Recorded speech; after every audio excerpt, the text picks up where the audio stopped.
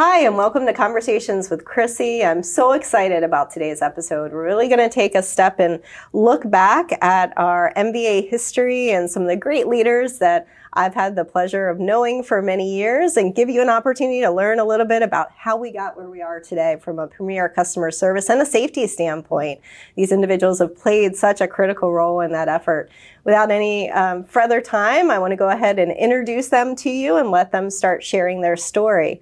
First, we have Marshall Rickert, who was administrator from 1985 to 1995, right? And the longest serving modern day administrator, correct? So really exciting. And John Kuo sitting right next to me. And John was administrator from 2006 to 2014. And Ann Ferro to my right and served from 1997 to 2003.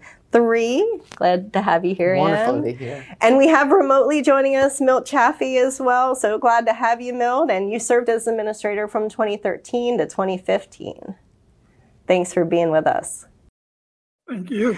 So I'd like to just first have you each tell a little bit about yourself and, the time you served with the state and your time as administrator, just at a high level. And then we're going to get into some of the important areas that you worked on during that time. But Marshall, if we could start with you, tell us, a little bit about your time, how you came to be MVA administrator, and then what you've been up to since then. Well, the first thing I have to say is I had no idea I was going to be motor vehicle administrator. I had a position at Maryland DOT. I was chief financial officer. I was in my dream job, and I got called into the secretary's office one day, and he said, we want you to go over to motor vehicle administration for 6 months and figure out what's wrong with it. That was the buzzword of the day back in the 80s. What in the world is wrong with MVA? So I left for 6 months and fell in love with the policy, fell in love with the people, fell in love with the customers, and stayed for 10 years. 6 months quickly became 10 years. That So is thanks so correct. much. And you also served at the American Association of Motor Vehicle Administrators, which we'll hear a little bit about later from Ann. Yes. So thank you for that. And what are you up to now? Well, I don't like to say I'm fully retired. I think that I'm easing into that position slowly, but I am retired and still engaged. Great. Well, thank you so much again for taking your time to be here today. So, John, you have the misfortune or honor, I don't know which way, of having brought me into this organization, and I know I am personally very grateful for that, but I also know you've had a tremendous just state career before you even began, just similar to Marshall in that way. I wonder if you could just share a little bit about that. Absolutely. Well, first, let me just say it's my honor and privilege to be sitting here with such great former administrators and, of course, the current one. And yes, absolutely, it's been an honor working with you. And as well as Mr. Chaffee, who's joined us by video conference. But it's funny that you mentioned that. Just like Mr. Rickert said, I never dreamed about becoming motor vehicle administrator. I joined state service in 1982, and ultimately, ended up, in various state agencies, and then ended up at MVA. I joined MVA in 1995. And as the former assistant director of then departmental services, okay, and now 2 years later, I actually left MVA, okay, I left state service altogether and went to the Anne Arundel County Board of Education, okay, during that short time frame, Mrs. Ferro became the administrator, Can we do Marshall and Ann and John and Chrissy? I already feel old. Oh, please don't, because I'm right there with you guys. All right. We fortunately, Administrator Ferro and I stayed in touch while I was at Anne Arundel County Board of Education, and an opportunity arose when she reorganized reorganize the agency. And lo and behold, 4 months later, I rejoined MVA and I became her director of administration. And obviously, from there, I actually had the opportunity to become the chief deputy administrator. Ultimately, I ran field operations for a little while, and then became the chief deputy administrator. And like Mr. Rickert in a story, one day, during the Governor Ehrlich's administration, I was invited out to lunch by the Deputy Secretary of Transportation, and that was an election year. Okay, and the former administrator, who's not here with us today, had just left the organization, and I thought, because I was being invited out to lunch, and I've heard so many long stories about how bad it is to be invited out to lunch with a deputy secretary. I thought that was going to be my last day with the organization, but before I knew it, during the lunch hour, the deputy secretary actually asked if I would be interested and be able to take the helm of the MVA. And I said, well, let me talk to the boss, obviously the wife at home. And within less than 24 hours, I called the deputy secretary and secretary back and said, yes, it'd be on my honor. So the rest is history. And we're all very grateful for that. And of course, I had the opportunity, as you mentioned, to bring you aboard the MVA when I became administrator. And I think that was a true honor for me to have you join the team, because you have been such a great asset, and you continue to be a great asset to the state and the transportation. So, well, thank you so much, John. It's been my pleasure to work with you and with everybody here. Anne, why don't you talk a little bit about, I mentioned American Association of Motor Vehicle Administrators, and you're currently the CEO and president, but getting ready maybe to join Marshall in the retirement world. And John, right? And Marshall, John, and Milton make it look so good. I am planning to retire at the end of September from AMVA. Again, no acronyms, American Association of Motor Vehicle Administrators, where I've had the benefit of serving for 9 years. But really, I am in that role thanks to my time with the MVA. So back to Marshall Rickert's story, when I at some point early in my career, I joined the Maryland General Assembly as committee staff. I was the committee staff, sort of like legal counsel, but financial counsel to the House Ways and Means Committee, specializing in transportation taxes, education, funding, all that stuff. And Marshall Rickert was the Maryland administrator, and he would come sweeping in with Bill Hellman, who was the Secretary of Transportation, kind of a dream team. I mean, they would come sweeping into the hearing room, and it was like, man, that is the coolest group. Missy Cassidy and Drew and Dale. I mean, it was just this really amazing group of people, and I was like, that is the coolest group. And when it came time for me to think about not managing process, but trying to gain experience managing people, I cast my net about and had the good fortune to get interviewed by Marshall and Deputy Administrator Bill Long. What a remarkable pair. And I remember Bill saying, I asked him about how challenging the role was. And he said, well, you start each day with the highest set of goals, and you do all what you can, and the end of the day, you just say, put it aside, I'm going to start again tomorrow, because there is a never-ending stream of challenges and excitement in the MVA. And so when Marshall called and offered me the job, I interviewed for Associate Administrator of Vehicle Services, and that was in '92. And that really shifted me from the legislative branch to the executive branch of government. When Marshall left, Ron Freeland became administrator, which was awesome. I actually had interviewed for the role as well, and interviewed with the secretary, can't remember what. And a year later, Ron decided to move on to run Transportation Authority, I think. Right. And I had the benefit of interviewing again. Governor Glendenning said, why would I hire you? You seem to be part of the problem. It's just this common theme in the MVA world. There's always something. And I said, well, no, I'm part of the solution. We've got an awesome team there, and I'm part of the solution at the Maryland MVA. So anyway, I became administrator in '97, as you said, and had the benefit of serving for 7 years. I got the pink slip from Trenchcoat Man. Am I going too far? We had a change of administration. Trenchcoat Man was representing then Secretary of Appointments, Mr. Hogan.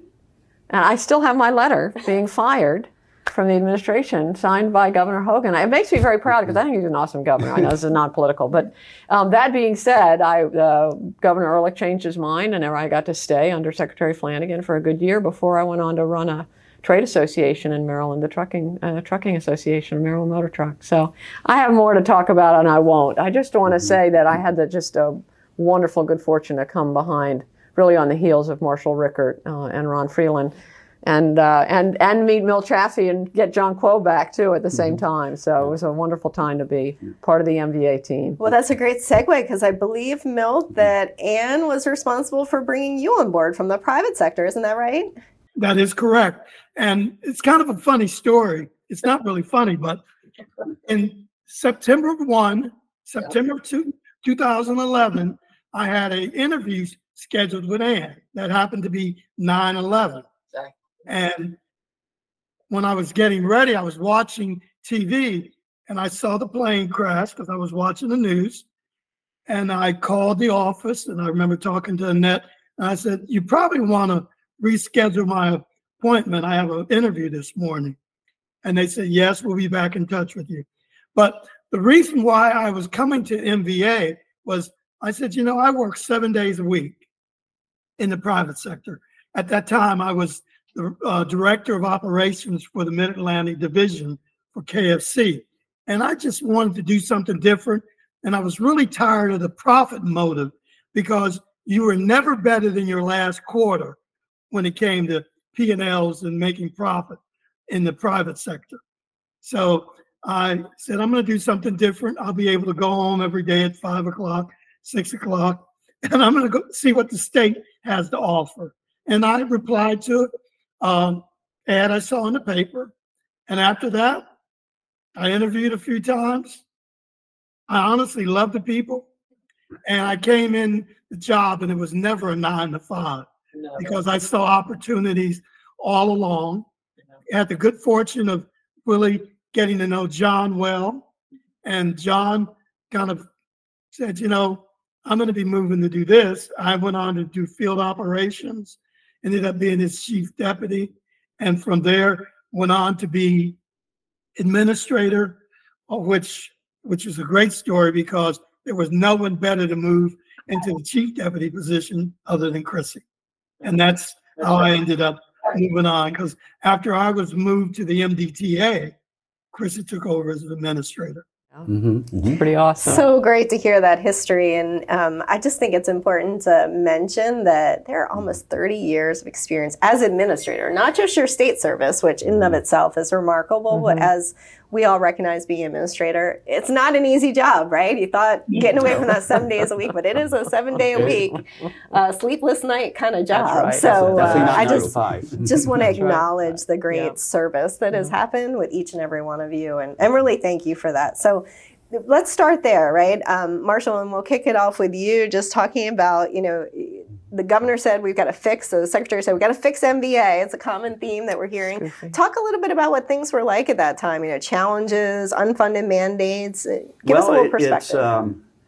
I put it this way. You needed 3 things to do your job. You needed a pencil, a piece of paper, and a card punch machine for first generation data entry. And that's the level of data support at MVA in 1985. Every piece of information had to be manually punched into a data card and transferred to data storage. And there was no business process automation nor anything like that. And MVA in Maryland was not unique. MVAs were the butt of everybody's comedy routine on TV and that sort of thing. The stereotype rude customer service experience, the stereotype long line, the paper, which wasn't a stereotype. We were drowning in paper. What had complicated the environment in many of the MVAs across the country was there were a whole raft of unfunded federal and state mandates that got dropped on the Motor Vehicle Administration to to implement.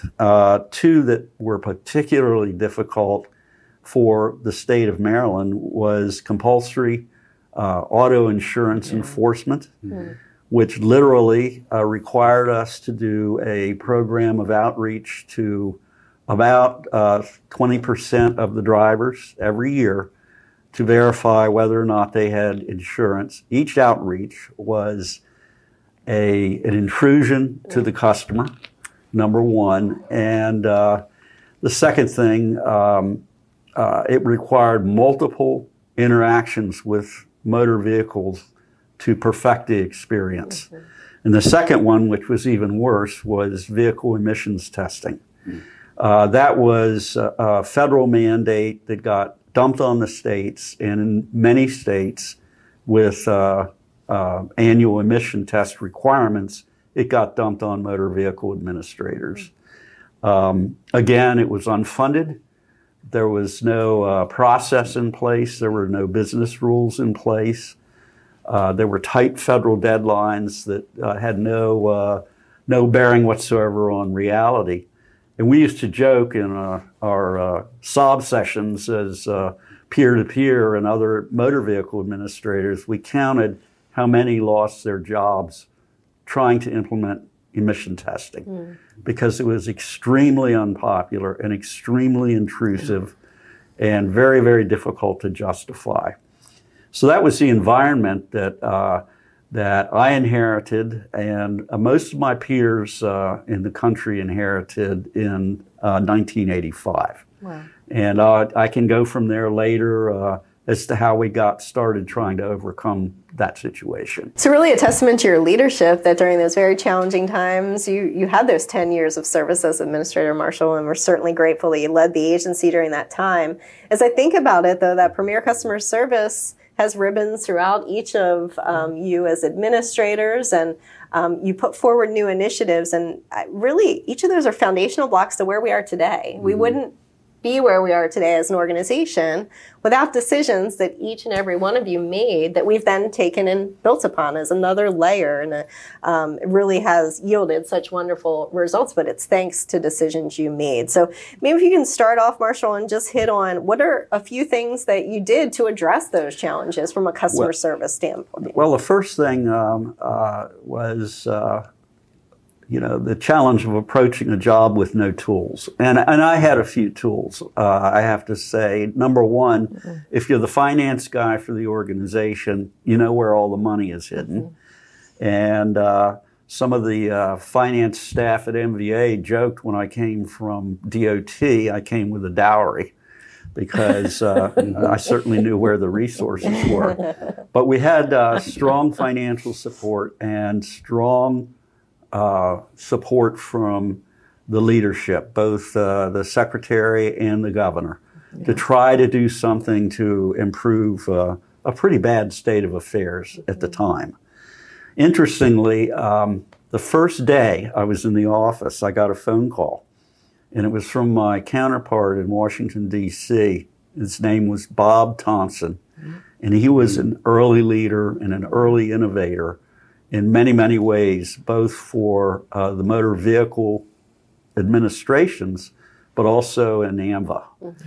And Bob told me, he said, I'm going to just give you one word of advice. He said, think of these people who are coming in angry and upset, or however they are, as customers. And he said, try to instill in the staff that the people that they are interacting with every day are customers, and try to treat them the way you would like to be treated if you were a customer in some day-to-day activity that you go through. And that, of course, really was embodied, trying to help change the culture of the organization. And we went a long way with that. We went through all of our training. We built up employee morale. We didn't have any money. We started recognition programs.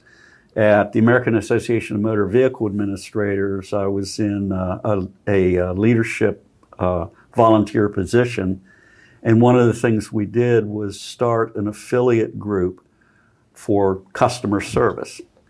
And their topics of discussion at all of the regional and annual conferences were ways that you can improve your service to the customer. That also was a great way to involve the private sector partners of MVA, because many of them had new and exciting customer-facing applications and practices that they wanted to show us. So it brought about a lot of idea sharing, which we will certainly be expounding on more today. And you helped establish the express offices and went to a 2-year registration renewal. These are really significant changes. The most important things that I think we were able to accomplish basically was doing more with less. And we started a very, very directed program of reducing the number of times that customers had to interact with the Motor Vehicle Administration. The year I took office, vehicle registration for the entire Maryland fleet took place in 1 month. That's right. You can imagine 2.5 million customers, most of whom were coming in person to a rundown MVA office or to headquarters or a county treasurer's office, going through the hassle of waiting in hours-long lines and renewing registration. And just that example, we went 2 years later as part of our first generation automation of registration to staggering it every month of the year. So all of a sudden, your transaction volume on a monthly basis has been cut by 12. And imagine just the numbers impact that had. And then years later, we took vehicle registration and we went to biennial registration so that the customer only had to interface once every other year. The second thing that I really feel may have been helpful to my successors was we inherited the data center for the entire Maryland Department of Transportation. And we decentralized the process of managing data requirements and system development and that sort of thing out to the motor vehicle administrations, so that there wasn't one organization that was prioritizing a major state highway administration automation project with a motor vehicle project or an aviation project or such. And we also incorporated program management at the secretary's level over the major data processing programs and priorities. And then we migrated to an IBM platform, which at that time was essential because there were starting to be COTS products and programs, particularly early point of sale, that if you had an IBM-based background, you could take advantage of. So basically, I think what we tried to do was make the transaction experience as easy for the customer as we possibly could with the tools we had, and try to position MVA for the future, the very exciting future that I've had the pleasure of watching all of you move forward with motor vehicle administrations. That's great. IT is so fundamental. So there's decisions, there's early decisions in terms of moving to the IBM mainframe and really set us up for success in terms of many years. But we continued to use it into our modernization just recently. So that's so important. And you followed after it. I know employee engagement was important to you as well as Marshall. Well, yeah, before I get to that, I mean, it was so critical. You can hear how Marshall built on Bob Thompson's concept about the customer. And Marshall really was, he and Bob were novel in that space. That was not an automatic. I can't tell you how many people fought it saying, no, they're not customers. You know, they're citizens. They're not customers. It's just a whole different concept. But Marshall's work in that space is something that I had the opportunity to continue to build on. And frankly, it allowed us also to further open up the acknowledgement and recognition that employees of the MVA are so focused on service delivery and customers that to a person, all anybody really wants to do is be able to help people. And if we can continue to build on this concept of serving customers and enabling employees to be helpful in every way they can, and if they can't get to a certain level on resolving a problem, have a supervisor who knows how to help them and support respectfully taking it to the next level. It's just this constant building of let's treat this as truly a professional, customer-focused, kind of employee-led delivery system. But I also want to highlight, Marshall, I think you also introduced the consolidated call center out in Western Maryland. Yes. That's right. So, I mean, there are just so many things we build on today that really came from Marshall's tenure in the organization. And one thing that happened during that time, when I was still with the Maryland General Assembly's committee staff, we used to have transportation funding bills every 7 years or so, 7 to 10 years. And included in the transportation funding bill, probably in 91 or 92, was funding for MVA. Every one of your fees is in regulation. Or in statute, I should say. Every one of your fees was in statute and impossible to change. And so there was a consolidation of fees into a cost recovery concept that has been hard to implement, but it enabled MVA to adjust fees once the dowry man left.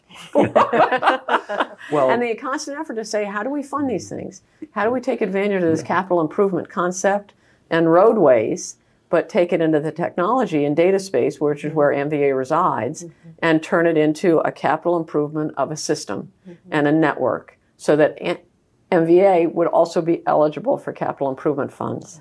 And at the time, we were not for investment into our infrastructure. And our infrastructure, we always just say, it wasn't just bricks and mortars. Our future rests in technology.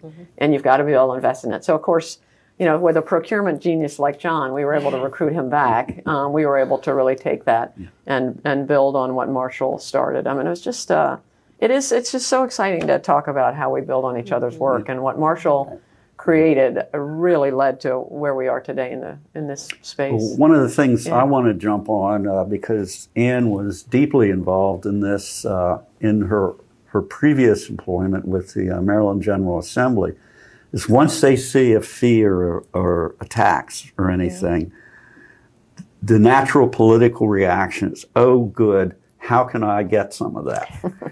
And part of that fight was also ensuring that money was dedicated. And it was dedicated to the Maryland Transportation Trust Fund. It was calculated in the fees other than the registration and titling fees were calculated to cover the costs of the Motor Vehicle Administration as part of the department budgeting process. So not only were we able to get that revenue base, but Ann had the fight with her customers, her elected delegates and senators to make sure that was earmarked. Yeah, it was pretty great. Yeah. And so, I mean, I think, again, that acknowledgement that MVA is not a cash cow for the department. MVA is the front door to service for government. And that starts with all of our employees, right? I mean, Milt comes out of the customer service space. That's why we were so excited to be able to recruit Milt.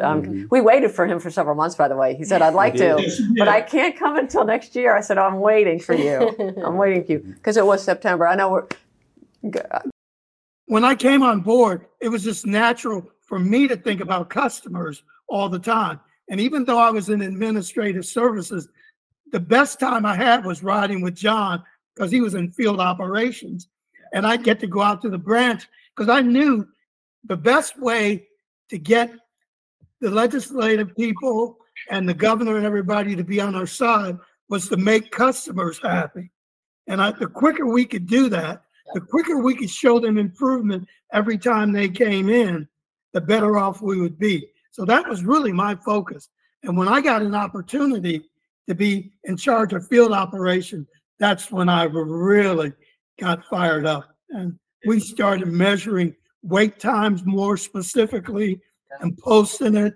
And, actually the service times each individual was doing with their customers, the average, that's when we started really making progress with the customers. Not to mention that bus that showed up. I know, I was going to say, the bus, getting the bus over the mountain. It was pretty amazing. You know, and again, just a little bit more in the employee space, Milt really our whole focus to be sure we're the employees who had the ultimate stake in how we did each day had a fundamental and a foundational stake in how we did it and what we did. And so, you know, just that concept of employee engagement, I'm sure I didn't use the engagement term. Marshall just used it before when he said, and I'm still engaged in this community. But clearly, from the development of our homegrown strategic framework, remember we built our strategic plan. We turned that pyramid on its side and said, truly, AMVA is being, you know, we are judged by who's in the front. And David Green led the effort. It was very much a homegrown effort to create our strategic plan, but that included ensuring that our employees had a professional growth path. Customer service representatives didn't always have a space to grow. And we have some very talented people who may be talented technically, but not necessarily from a management space. And so trying to create a double track, trying to improve pay, at least to be comparable within the Department of Transportation, just trying to acknowledge that role that as a community of employees, we were in this together. And I will just flag real quickly, one thing I meant to bring, but I didn't, I've got stacks of them. I've got a stack that I have saved, which are magazines that we created called Artistic License. I love the twist on word. We had an artist in-house, Nelson Taylor, who is a very talented artist. I mean, I've got some of his artwork as well at home, but that's kind of started. And we had a group of employees that met as, what's the speaking group that always, Toastmasters. And I sort of came to learn that we just have some really talented storytellers, poets, artists, and of course performers. And with Nelson Taylor's help and a number of other employees, we created a monthly or quarterly magazine with folks' poetry and work. Again, it just is a reflection of who we are because we're people first.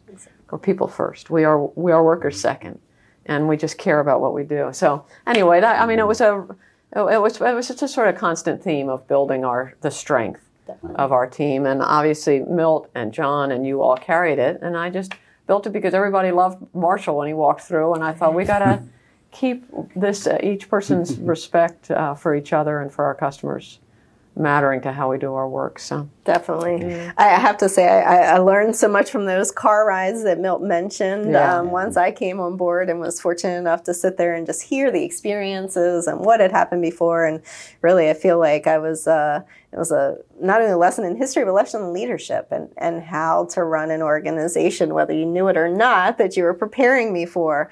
John, talk about some of those hard decisions. I mean, Milt had that focus on the customer and accountability and looking at stats, which frankly, that wasn't a priority. It wasn't something the agencies focused on back then. And you made some tough decisions about how do we move things to alternative services during a challenging environment that you had to deal with. So talk about some of that. No, that's a great question, Chrissy. And I think first let me just say to the credit of former Administrator Ferro and former Administrator Rickert, they really did lay the foundational building blocks for this organization, both from the standpoint of process as well as information technology. And when we each assumed the role as administrator, we just needed to basically continue to build and evolve utilizing the latest technology that's available. Obviously, back in the 80s, technology was, very different than today, obviously. So when we took over, we wanted to deploy the latest technology. And one other thing that we did focus on, obviously, was the processes that we had to engage in.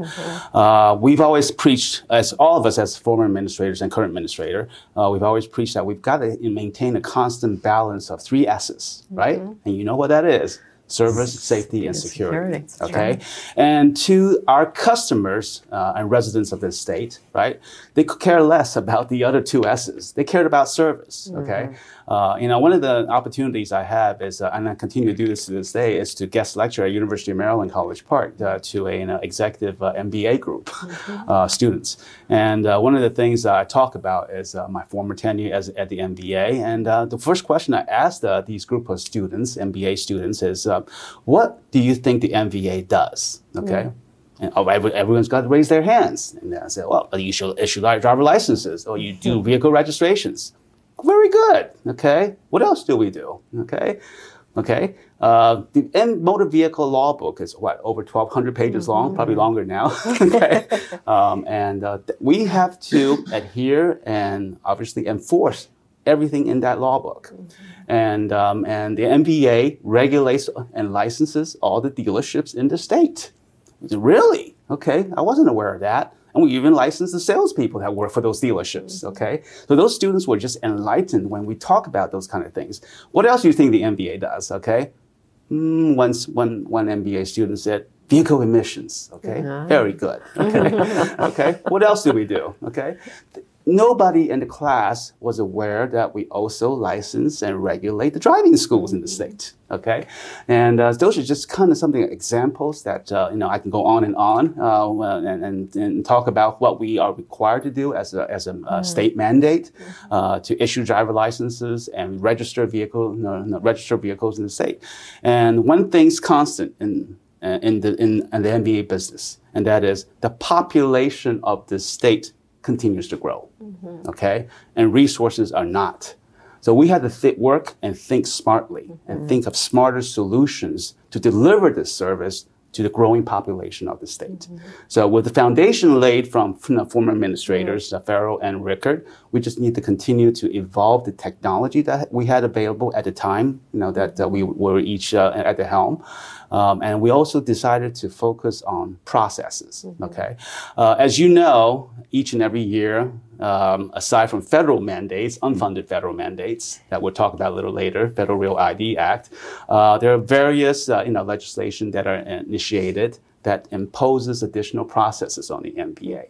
And you know this as well as all the other administrators in this room.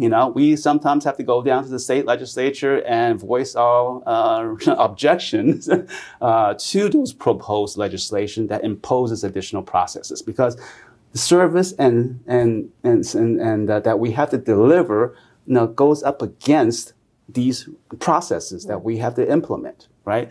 Every new requirement imposed on the MVA goes against that shorter customer service time that we have to deliver across the counter, okay? So that brings me to what we had to do. One of the things that we, under my tenure under Governor Martin O'Malley, we had to engage in a process called state stat meetings, monthly state stat meetings. And this is where basically all the heads of every state agency has to report down to Annapolis, in front of the governors in a state stat committee. Sometimes the governor's there himself, okay? And most of the time it's run by obviously the governor's state stat director. And you're lack of a better way of describing this, you're being grilled on making progress on a routine, regular, monthly basis. And if you're doing well, sometimes you get a reprieve and you get to go bi-monthly. Okay? For the MVA, as we all talked about here, it's all about customer service. And each and every governor all hear from their obviously constituency, and they're all concerned about the longer wait times, and we continue to want to work to shorten wait times. So at one particular state staff meeting, I believe you were there, and you were there too, Milt. I think the governor was present.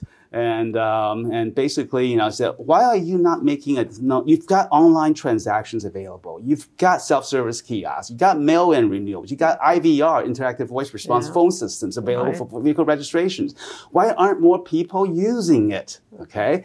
And we looked at each other, and I muttered I think a kind of a beat around the bush type of response. Okay. It's hard to change customer behavior because our customers simply just like to, let's face it, when you receive your vehicle registration renewal notice or driver's license renewal notices, most customers kind of put it on the side. Oh, I got time, because we mail it 2 months ahead of time before the expiration. And by the time, they realize, it's only a few days left before expiration, I better walk into the MVA office, brick and mortar. Okay. Yeah. And that's what contributes to longer wait times at MVA branch offices. Another thing that I always found to be a challenge to explain to an elected official, asking the question, why isn't everybody doing it? Right.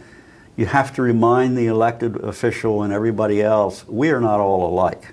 And the customer base of the Motor Vehicle Administration is a complete cross-section of the population. And in that population are automation adverse people, elderly people who are less inclined to seek new ways to do things. There's a very large population of unbanked people. And unbanked people don't have the benefit of writing a check or accessing a computer to pay. They are on a cash basis. And we have a large population of people who can't just put it aside till the next checkbook. They are putting it aside to deal with, as they're trying to deal with getting enough groceries. So there is a structural, I don't want to use the word obstacle, but there's a structural challenge to as far as getting more people to take advantage of automation because of this base of people who for many different reasons simply can't take advantage of it. I think that's a great entry because kiosks, which were implemented previously, became the vehicle through which you were able to get a policy change from the governor. You want to talk a little bit about that, John? Absolutely. I think Marshall makes a great point because those were considerations that we had to engage in before we changed our policies. And responding back to the governor during that state stat meeting, when he asked the question, why can't you get more people moved over to these automated transactions instead of walking into a physical MVA branch office? And we didn't have an immediate answer right there because we had to go back and then come back. We came back at the next state stat meeting, armed with the answer. We didn't need to change the law. We didn't need to even promulgate new regulations. It was just a simple, straightforward policy change. It was about changing customer behavior. And we looked at the fragment of the different population fragments that you mentioned, Marshall, regarding who can't utilize automated transactions, who doesn't have access to a computer, so on and so forth. And we found that the vast majority of our customers, at least 80%, have access. So why aren't 80% of our customers, not walking into an MVA branch office? We had to change customer behavior by making it mandatory that you cannot get a physical product over the counter unless you utilize our automated systems. So that's when Chrissy, Milt, you were both there. We made that decision. We reported to the governor, and the governor on the spot during that state stat meeting to go forward. Do what you need to do to get this implemented. So we came back, obviously drew up the plans, and the rest is history. And I think today, even in your vehicle registration renewal notices that you mail out, driver license renewal, if you can do it through these automated systems, online, by mail, by phone, so on and so forth, you're not going to be able to get a physical product over the counter when you walk into the MVA branch office. And the benefits yield today, to your point. And last year, our alternative service delivery percentage was 76%. Absolutely. 76% of transactions were done through alternative means outside of that traditional customer agent and customer interaction. So that is the building blocks that we referenced earlier to where we are today. Absolutely. And that continues to be something that you continue to focus on, obviously, in terms of driving more customers towards that automation. And then with the when we were running the MVA togetger, we also had to implement the Federal Real ID Act, which I'm sure we'll talk about. We'll talk a little bit more about that going forward. Let's stick with customer service. Milt brings such an experience from his private sector background. One important thing was we were doing this without advertising dollars. One thing that I was used to in the private sector, if we wanted to change behavior or get people to really see something, we used to advertise the hell out of it, and we'd spend the money on television, radio, and now it would be social media, and we would get the word out, and people would understand, and it would drive different behavior. We didn't have that. And talk a little bit, Milt, about we had that wait time numbers right online, right? That was something you all did from a transparency standpoint, which is great, but it also gave a lot of visibility. So I remember some of those inquiries directly from the governor. Why is XYZ branch office so high, right? So the numbers were great in that they were tooled, but also really made it quite visible to everybody. Yeah, but it did give us a chance to show progress every state stat meeting. And that was the great thing about state stat. Even though the governor's staff would never admit it, I don't think until much later, that we had more stats and more information than any other agency in the state.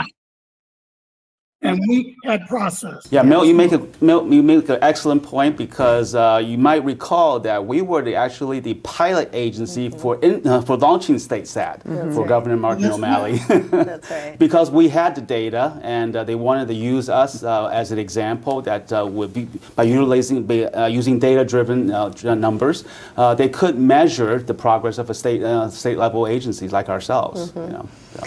So just for perspective, because I think it's important as we think about these transitions, we went back and looked at what are the wait time goals for fiscal year 2012. Just for reference, that was about as far back as we could find. The goal was 40 minutes. Now, 2012.